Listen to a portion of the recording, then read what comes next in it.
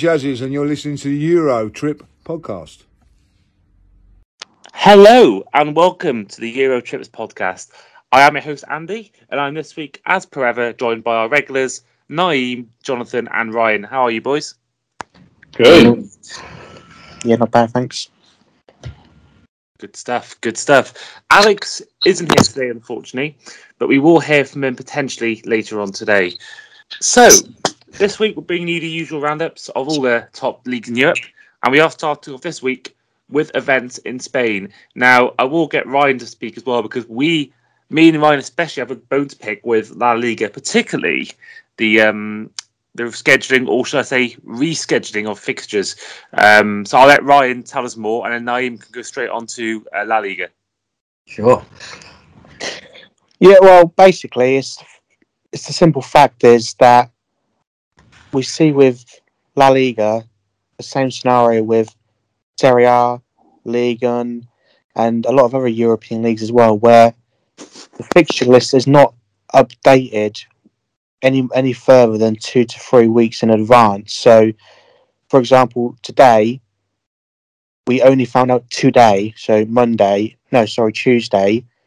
games that'll be playing next weekend. Obviously, we knew which teams were playing the others, but we didn't know which days and which times they were going to be played on, which makes it hard for people to be able to plan their trips. But me and Andy actually had a trip that we already had planned to Spain for the channel to watch Valencia against Real Sociedad, which was scheduled on the Saturday afternoon, and they rescheduled it without any reason to the Sunday afternoon, meaning we couldn't then go to the game because there were no late flights from Valencia coming back to the UK that night, and it's caused us a lot of problems, to be honest, because we've already paid for the tickets as well, which means we've now got to try to sell the tickets, which means we'll probably lose money on them as well, and it's an absolute shit show, really, isn't it?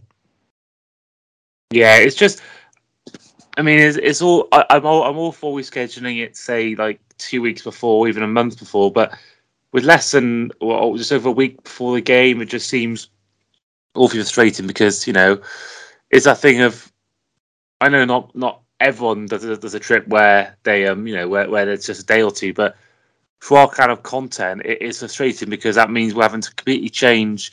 Albeit we're probably going to find somewhere else just as easily, but it's just that frustration having to move around and having to buy flights again and buy tickets again. It's just awfully frustrating. So it's a shame that they do that, because I don't think I've seen that too much with the Premier League. I think once a date's set in stone, unless COVID cancels the game, which it has done recently, I'm not aware many times that the Premier League or Championship or League 1, League 2 or FA Cup have ever changed dates that soon before a game. They change months before or stuff like that, but I've never known in the Premier League it to be that, English football to be that soon to the game. But anyway, we will find somewhere hopefully next week for the channel. So we will hopefully go somewhere in Europe to watch football, but the question is where. So we're not quite sure yet. I think Ryan knows more than me, but we'll hopefully find somewhere. But sticking with La Liga, what has been happening in the last 7 days, Nayim? Yeah, so this weekend was a full round of fixtures this weekend, because obviously last weekend we had the Super Copa de España and the Copa del Rey, so there's only a couple of matches last week. So kicking off on the Friday was Espanyol. They took on Real Betis at home. They actually went 1-0 up in the 14th minute thanks to Raul de Thomas, but goals from Borja Iglesias, Guido Rodriguez in the first half made it 2-1 at half time. Going into the second half, Real Betis made it 3-1 with another goal from Borja Iglesias, before William Jose, coming on as a sub, scored 2 minutes after coming off the bench. The goal scorer for Espanyol, Raul de Thomas, received 2 yellow cards and saw his marching orders in the 81st minute. So I'm just going to quickly run through some of the other games that happened on the weekend. So on Saturday, Levante, they lost 2-0 at home to Cadiz, fellow relegation rivals. So there's not much points in between them, but obviously it's a good win for Cadiz. Villarreal took on Mallorca. They ran out 3-0 winners after obviously losing their game before in the league. So it was good to see them bounce back. Sevilla, they funny enough went 2-0 down in the first half to Celta Vigo, but goals in the second half from Alejandro Gomez and Olivia Torres managed to settle a draw for them. Atletico Madrid, same thing happened with them. They took on Valencia at home. They went down 2-0 in the first half also, but obviously they went on to win 3-2 thanks to a 93rd minute winner from Mario Hermoso. So obviously Atletico Madrid, they have been in a bit of bad form in the last couple of weeks, but they managed obviously to get a win there. So the top four hopes are still there. Granada, they lost 2-0 at home to Osasuna. Real Madrid, they took on Elche. It was a game that me and Ryan was meant to obviously gone to the weekend. They also went 2-0 down to Elche, but Benzema, he actually had a penalty in the first half to make it 1-0, but his shot was off target. Not very often we see him missing many shots, but that's what happened.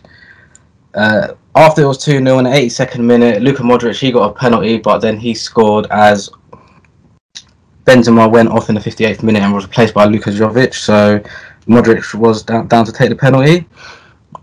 And then in the 92nd minute, Militao, he got an equaliser to avoid defeat for Real Madrid. So they ended that game 2-2. Rayo Vallecano, they lost 1-0 at home to Athletic Club.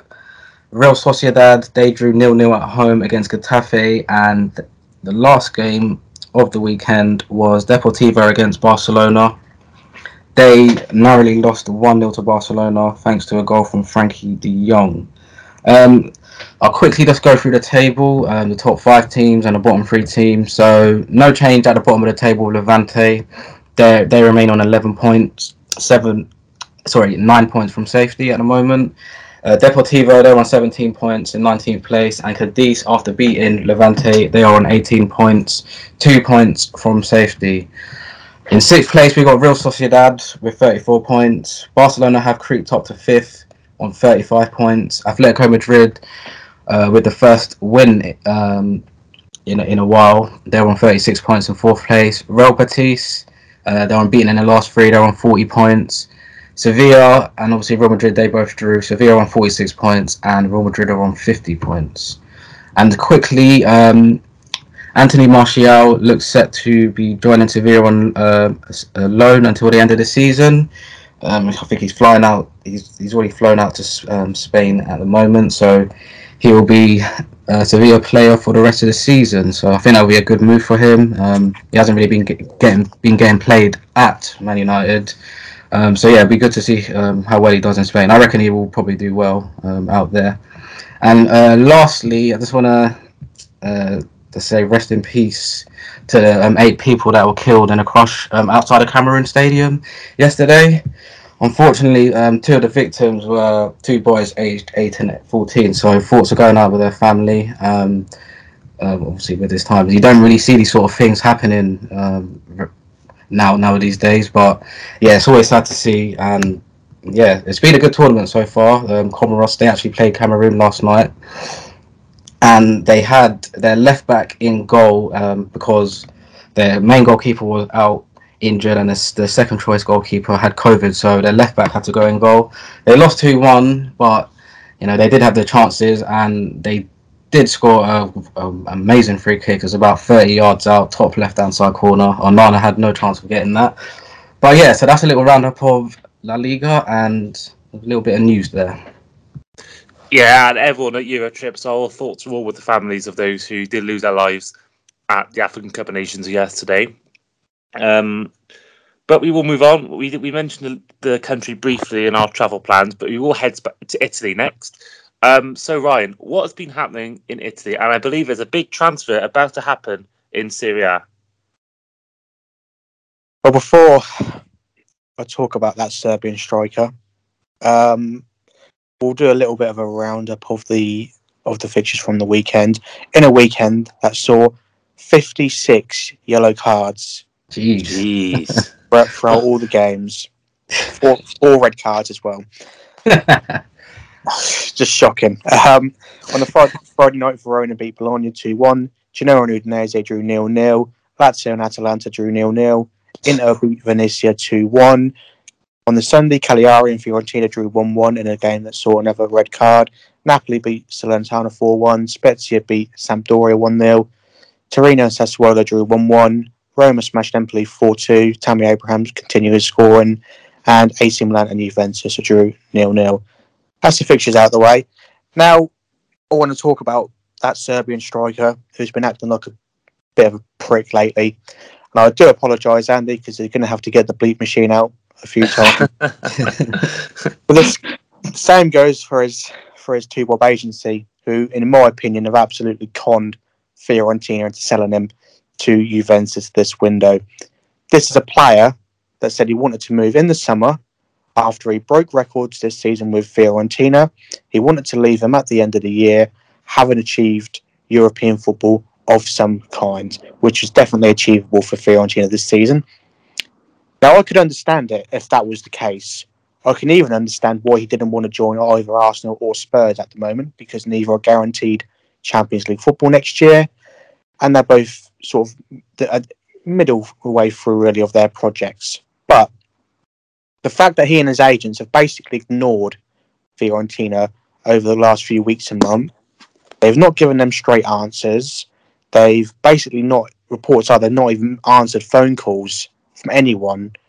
And it forced Fiorentina into an awkward position, because were they to wait, they could end up losing him in 18 months for nothing.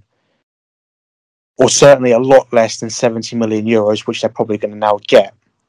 On the other hand, they also said they would not sell any player to Juventus. This was said by Rocco Commisso, who is the current owner of Fiorentina. They then went and sold Federico Chiesa to Juve, and they said they wouldn't. They said they wouldn't sell Vlahovic to Juve, and now they will. And the thing what winds me up even more is they don't even need to necessarily. Yes, 70 odd million euros is a lot of money, but this is a wealthy club. Fiorentina have one of the richest owners in European football. They don't need the money.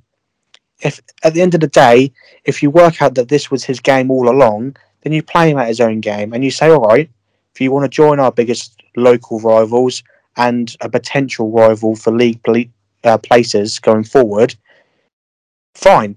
Then you'll write in the reserves for 18 months and you make an example out of him, so that other young players coming through your system don't then go and do the exact same thing in years to come, because they're going to look at him, they're going to look at Chiesa, Bernardeschi, Quadrado, even from years ago, when Baggio made the move, and they're going to think, okay, I'll have a good season or a couple of good seasons at Fiorentina, and then I'll just go to Juventus, and they're not going to stop me, because I've seen other players do the exact same thing.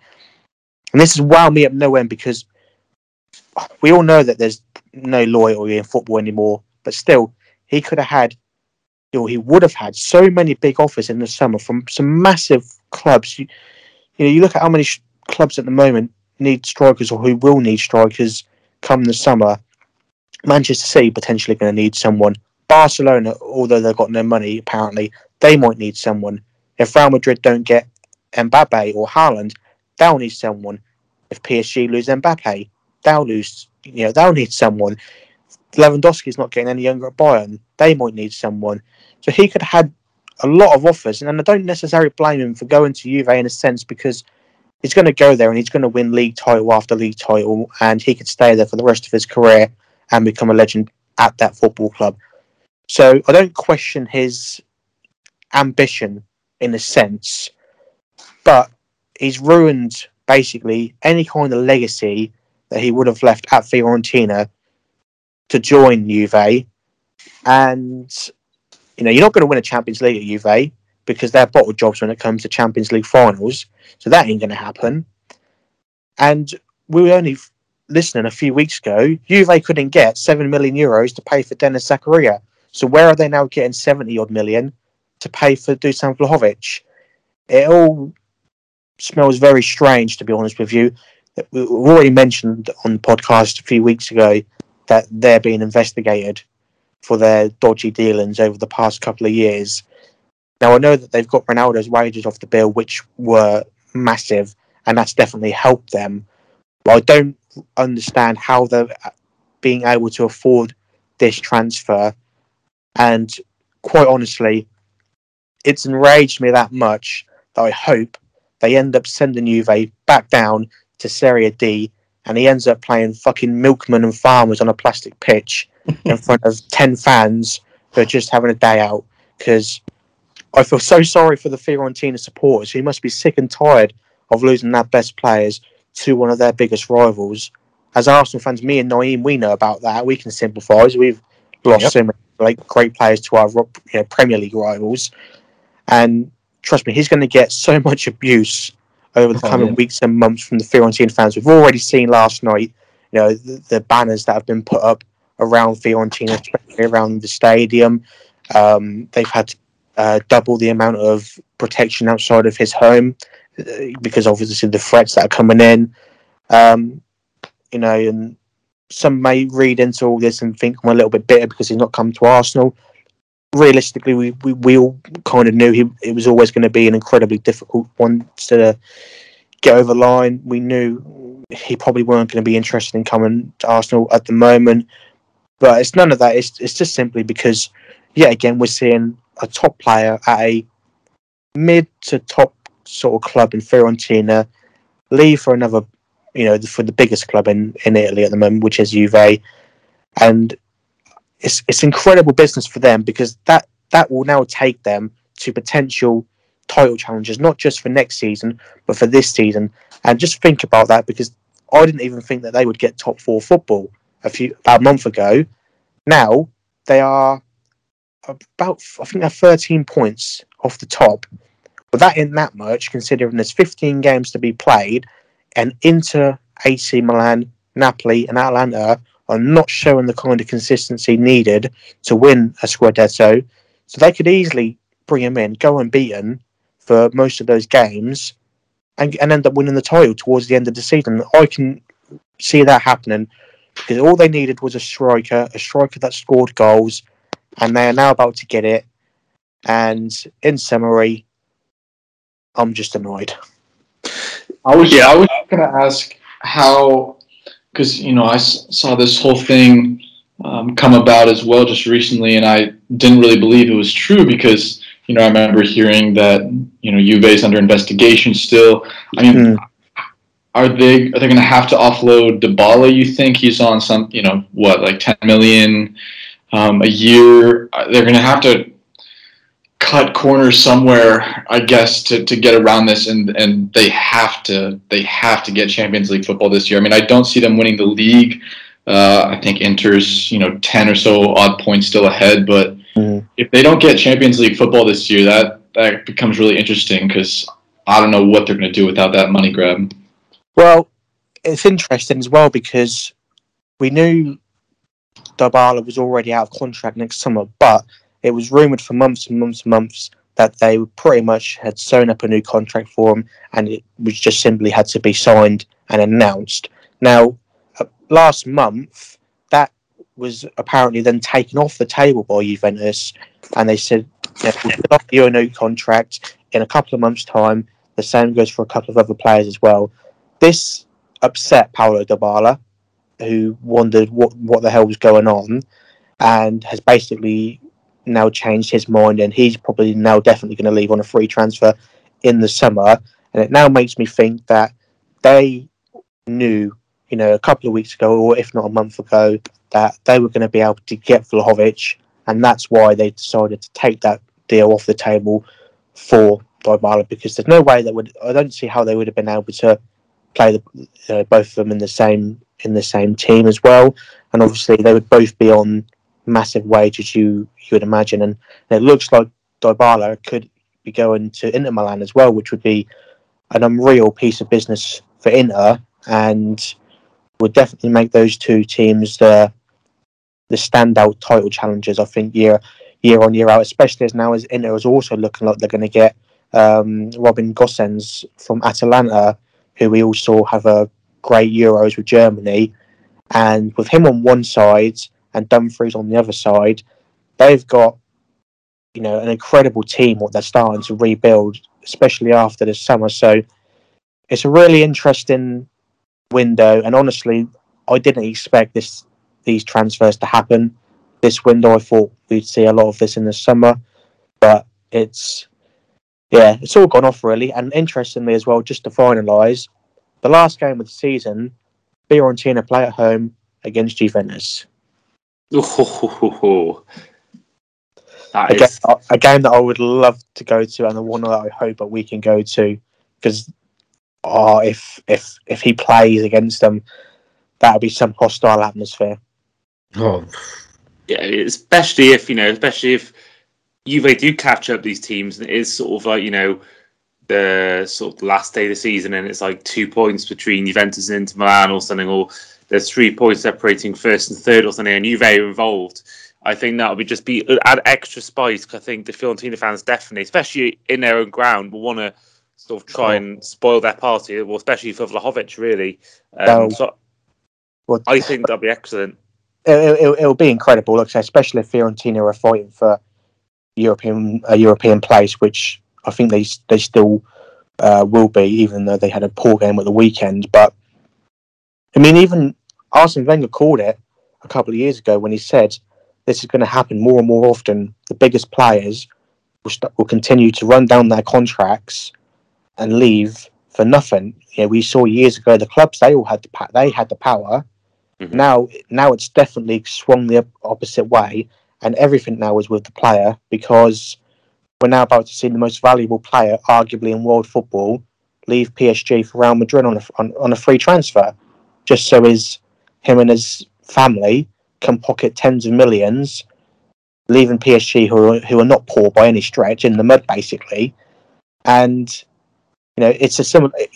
I'd imagine Jonathan would feel the same if Haaland left Dortmund for Bayern, or Andy would feel the same if Kane had left Tottenham for City, or Nayim with João Felix leaving Atletico for Real Madrid. If you continue to see these kinds of moves happen, it just takes away any kind of competitiveness almost between the big clubs in European football. We're not seeing the title battles and the battles for European football that we all want to see on a regular basis, and it's just frustrating, really.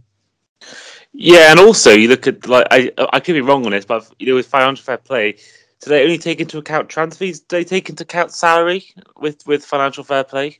I don't believe so. Because that'll be even more reason why players could do it, because even clubs would encourage it, because they could have all these players, and if they got Mbappe for free, that's not going to. And if they pay him X amount of money per year, that's not going to affect their. That's not going to mean they're going to breach financial fair play. So I think more clubs can be in favour, and they can attract players with more salary, and it won't affect the financial fair play. And I think that it's a real shame if Juve do, because if Fiorentina have sold 4 or 5 players over the years, but like Southampton, they just seem to be become a selling club by the sounds of it. And we've seen the German league already being one-dimensional. The French league already is. The Italian league was, and with that signing, it may well be back to being Juve dominating again. England, City, even though they drew on the weekend, spoiler alert, they will. They're still winning the league. They could dominate the league for a few more years, because even if Pep leaves, they've still got the money there. They've still got the power, the depth, and they've still got that amount of money. I think Newcastle will be the same thing once they, after a few years of their rebuild. I think we are going to see just teams that absolutely just walk away with it, and then there's been no league at the top league that's going to be competitive. They're all going to be these leagues that decided by December, and once in a blue moon, someone else wins it. Yeah, and to be fair, La Liga have implemented their own, obviously, financial fair play kind of system with the salary caps that we've seen come into major effect, obviously with Barcelona, especially having to sell, get rid of Messi. But they don't even do it right, because how it works is, obviously, you get a certain X amount of money which you can spend on salaries, but that's basically from what kind of club you are. So Real Madrid obviously are going to get a much bigger salary cap than, say, Mallorca, because it's based on how much money you earn and how much revenue you bring in. and of course, Real Madrid are going to bring in more than Mallorca, for example. And again, this isn't creating fairness or competitiveness in any way. It's almost doing the opposite. So it's they need to, like I say, they need to come up with something that's like they've done actually in Formula One, where every team now has the exact same salary cap, and that's how it should be. And it hopefully will create more fairness and competitiveness in that sport. That's what they need to do in this sport, and they also need to hurry up and introduce these agent cap fees as well. So the likes of Jorge Mendes and that fat geezer who represents Paul Pogba and Ibrahimovic. They need to clamp down on them, because they're the ones who are almost ruining absolutely football. Well, this whole thing with Mo Salah, the whole reason this whole thing's lingering is because of Salah's agent. Salah's made it clear in the public that he wants to stay and he likes being in Liverpool, but it's so clear that it's the agent meddling and trying to get more money for himself. So, and John, well, you'll appreciate this. This is what the NFL's done so well, is that they do have the same thing with the salary cap, and that's why no team's won back-to-back titles in the last 15, 16 years, because the teams that were bad 2 years ago are now good, like the Bengals, for example. We're seeing in the NFL a lot more parity, and it's got introduced in the 90s, whenever it was, and it's made so much more fair league. And I think that every league, and it should be a law, there should be legislation, there should be introduced in every league, because we can't keep having this going on more and more, because it's just getting boring. I mean, the Premier League's losing its appeal because you haven't got those. Think of the noughties. Chelsea, Man U going for every year, and Arsenal, Man U in early noughties. You had in the late noughties, you had Arsenal, Man U, Chelsea, Liverpool all going for titles. Whereas, obviously, since then, every year, even though when we won the league, it was 20 points or something. City won the league last year. City won the league the last few years by so many points. There's only really been, I can think of, 2 good title races in the last 10 years. Even when Leicester won it, that was a shock to everyone. But even that was 10-point, 11-point gap. So there's been and Germany and France and Italy been just non-shows for years. So something does need to be changed. But speaking of Germany, we will head to Jonathan as to what's been happening in the last 7 days in Germany. Yeah, so I completely agree with you there. I mean, if Premier League or other leagues around the world could develop something like Germany's 50+1 rule, even though hasn't been working out too well for them these last 9 or 10 years, but something like that. And then if America could get some sort of relegation system going, we'll do a little trade there. I think that would work well. But back to German football, it did start out with Arminia Bielefeld beating Eintracht Frankfurt 2-0 to start off the weekend on Friday. Bielefeld are now at 21 points, which have pulled them out of the relegation battle for now. I really like Patrick Wimmer. He was just brought over, sort of a young guy who can play out on the wing, center of the park, midfielder.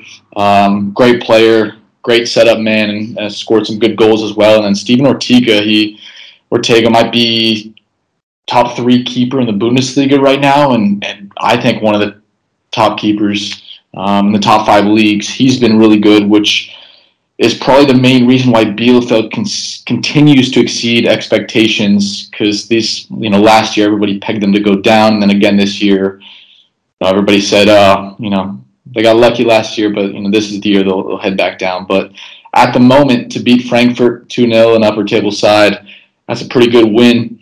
Mönchengladbach lost again, as well as Wolfsburg. I say it every single week. Adi Hütter looks to be staying on. Wolfsburg lost to Leipzig. Leipzig are coming back after a little bit of a slow start. It's been big to get Danny Olmo back. He'll soon work his way into the starting lineup yet again. But the rumors are that Florian Kohfeldt, the Wolfsburg trainer, has this weekend 1 game left. If they don't get all 3 points against Fürth, the worst team in Bundesliga, and possibly one of the worst teams in Bundesliga history, he will be gone. So Watford's situation could be going there if Kohfeldt is gone, because that'd be 2 trainers gone in the same season for Wolfsburg. They should have already done it by now. I don't know why they're waiting till next weekend.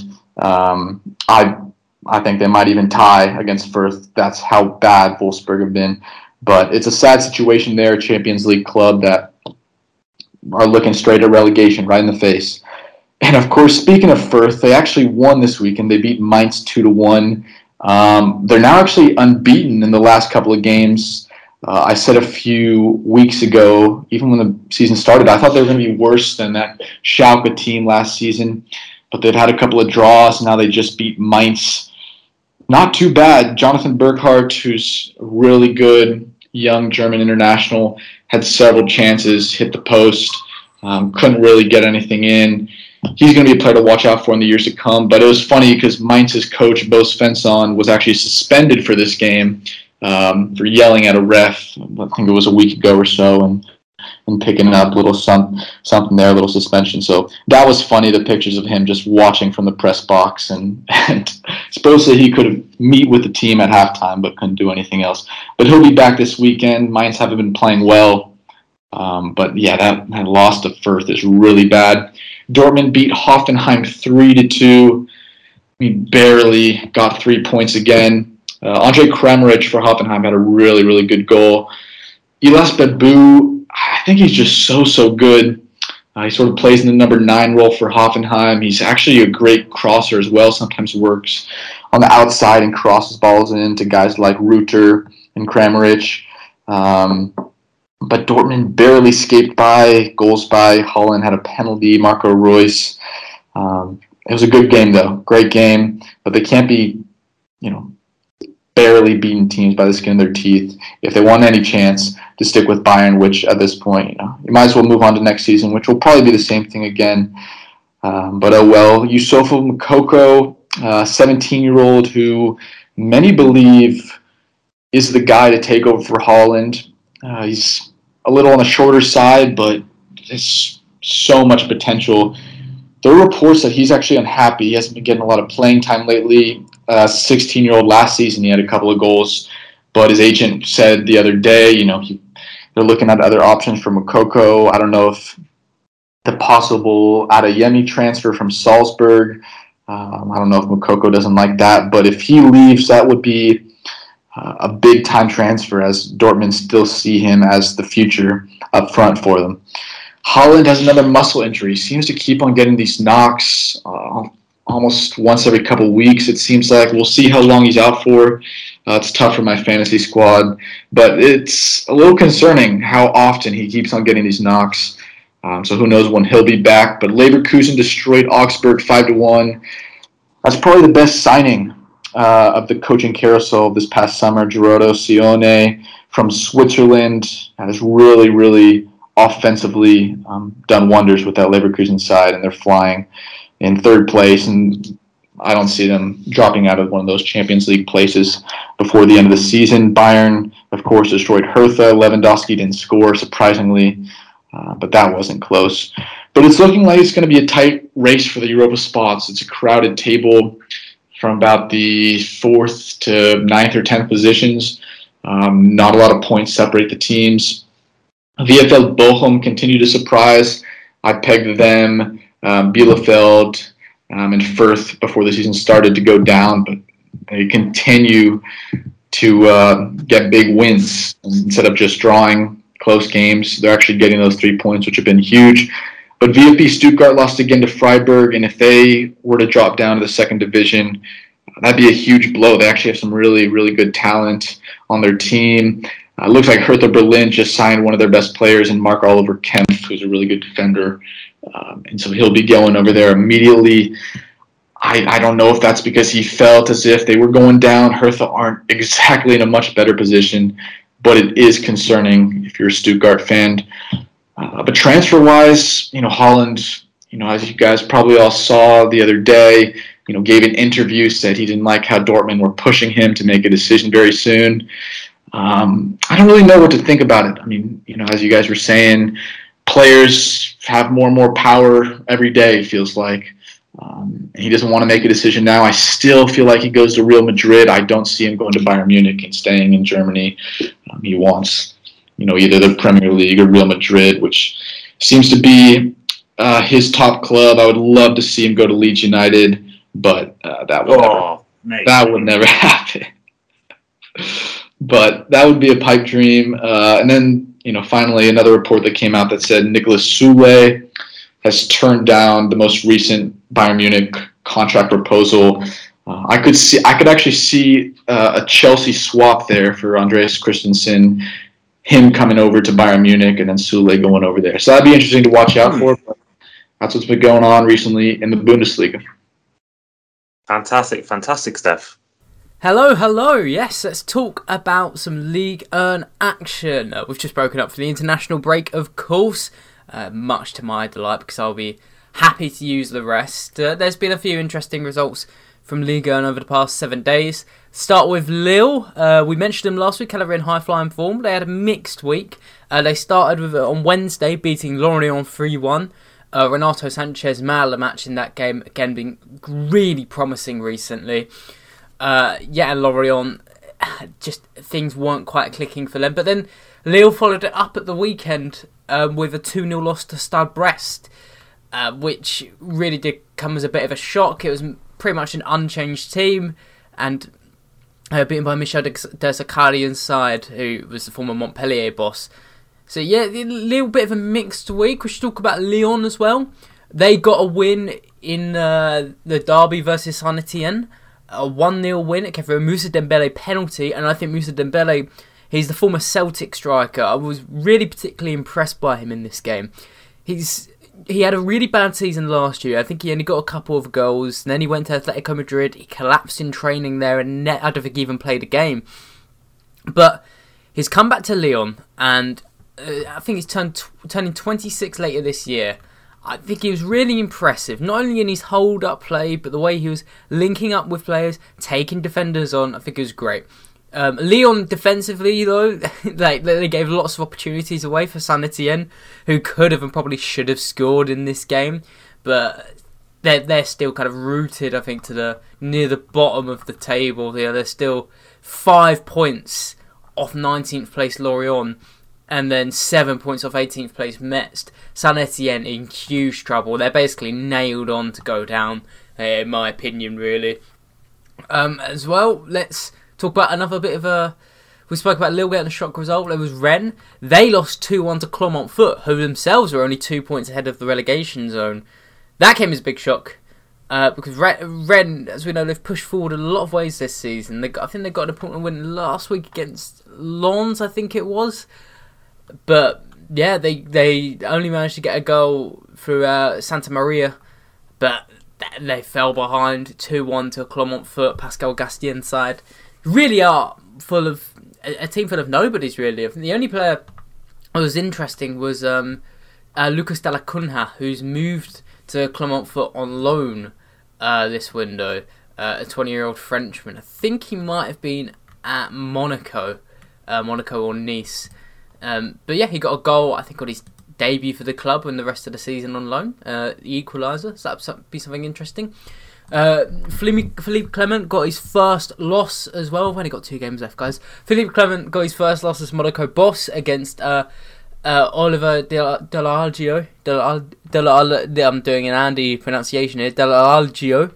Montpellier side. Steffi Mavididi scored 2, and Wahi added another in a 3-2 win for Monaco.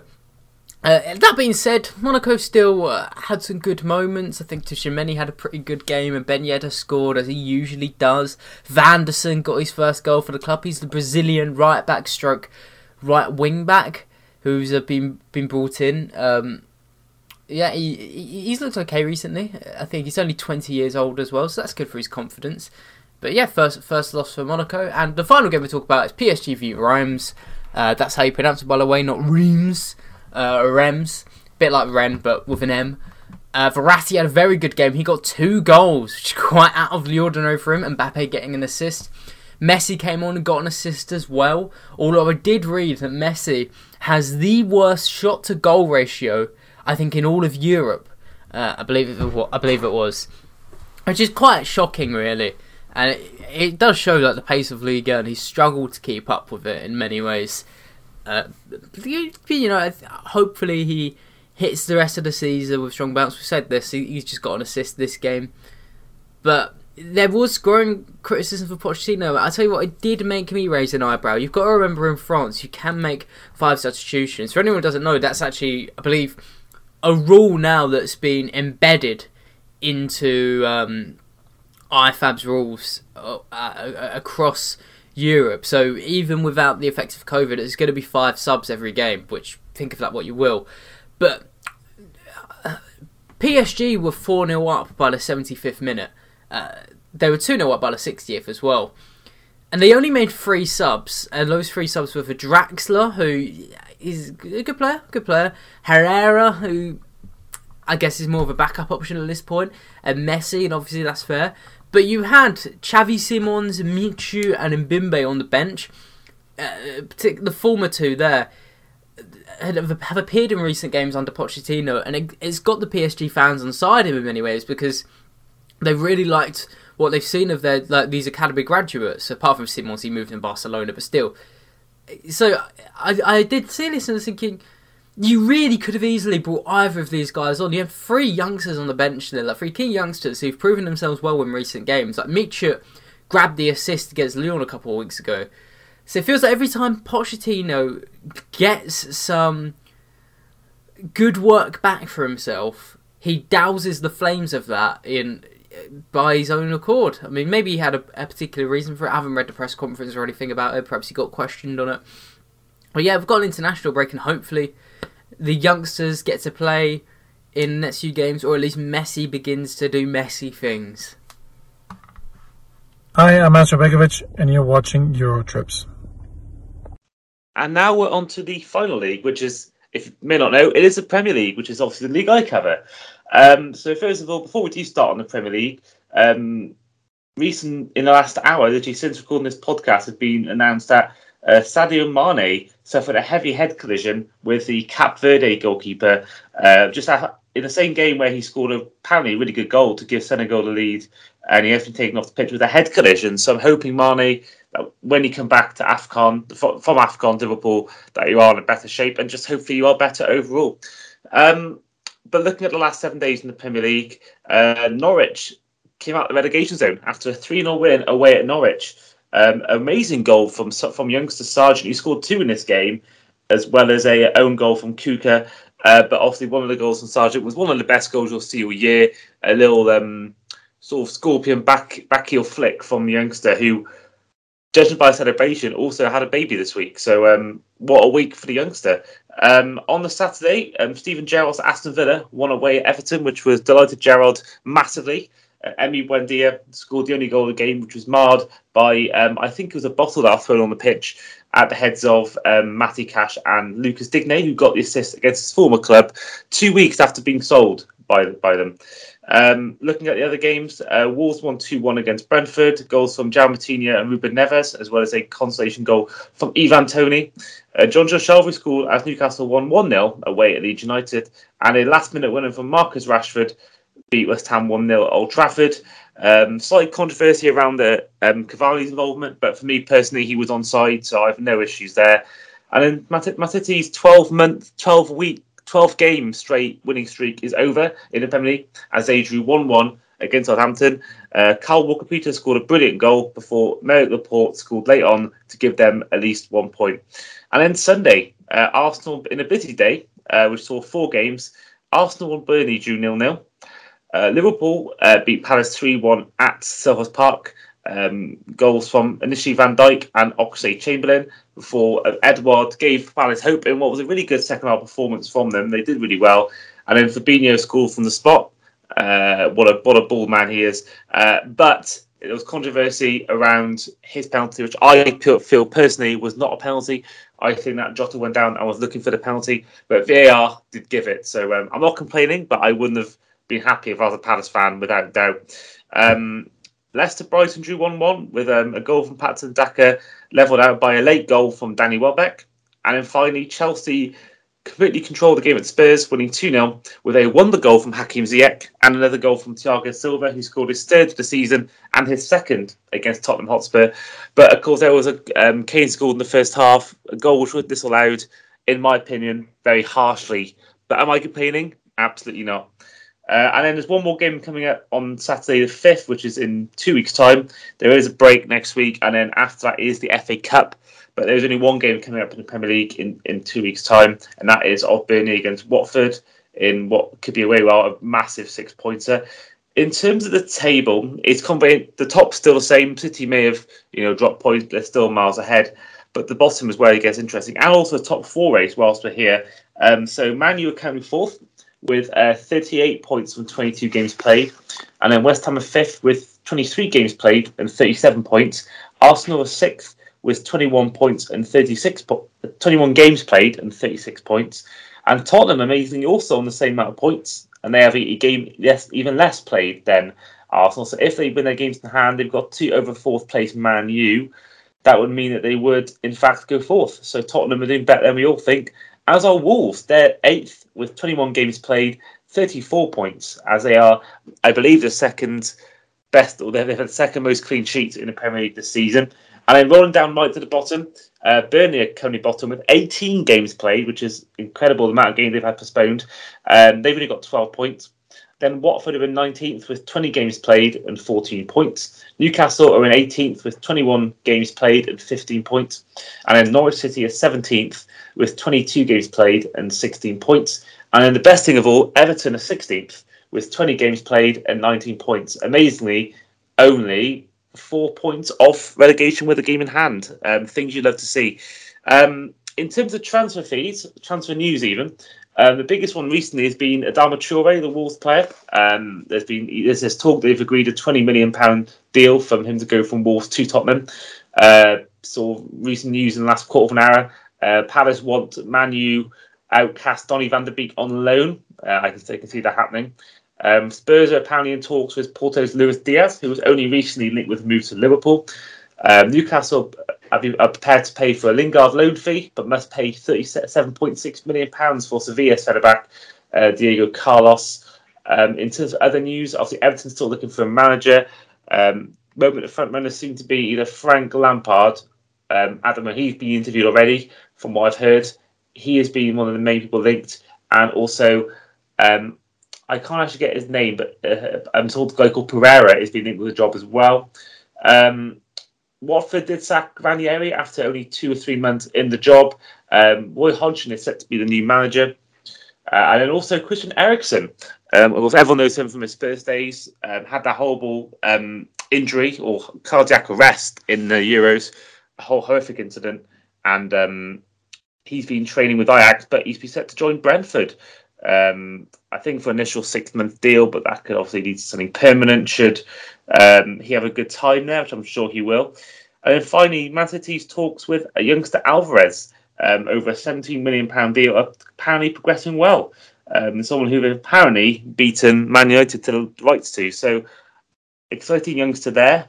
We'll see how he gets on. But yeah, that is all the Premier League news. And that has been our podcast this week. So once again, a bit of a short one, but we've had definitely a good chat, especially out of the Hobbit situation about Juventus. So it's been another good week of European football chat. We will see you next week for more football chat. So I have been your host, Andy. This has been Jonathan. This has been Ryan. This has been Nayim. And this has been Alex. So we will see you next time. Goodbye. Ciao.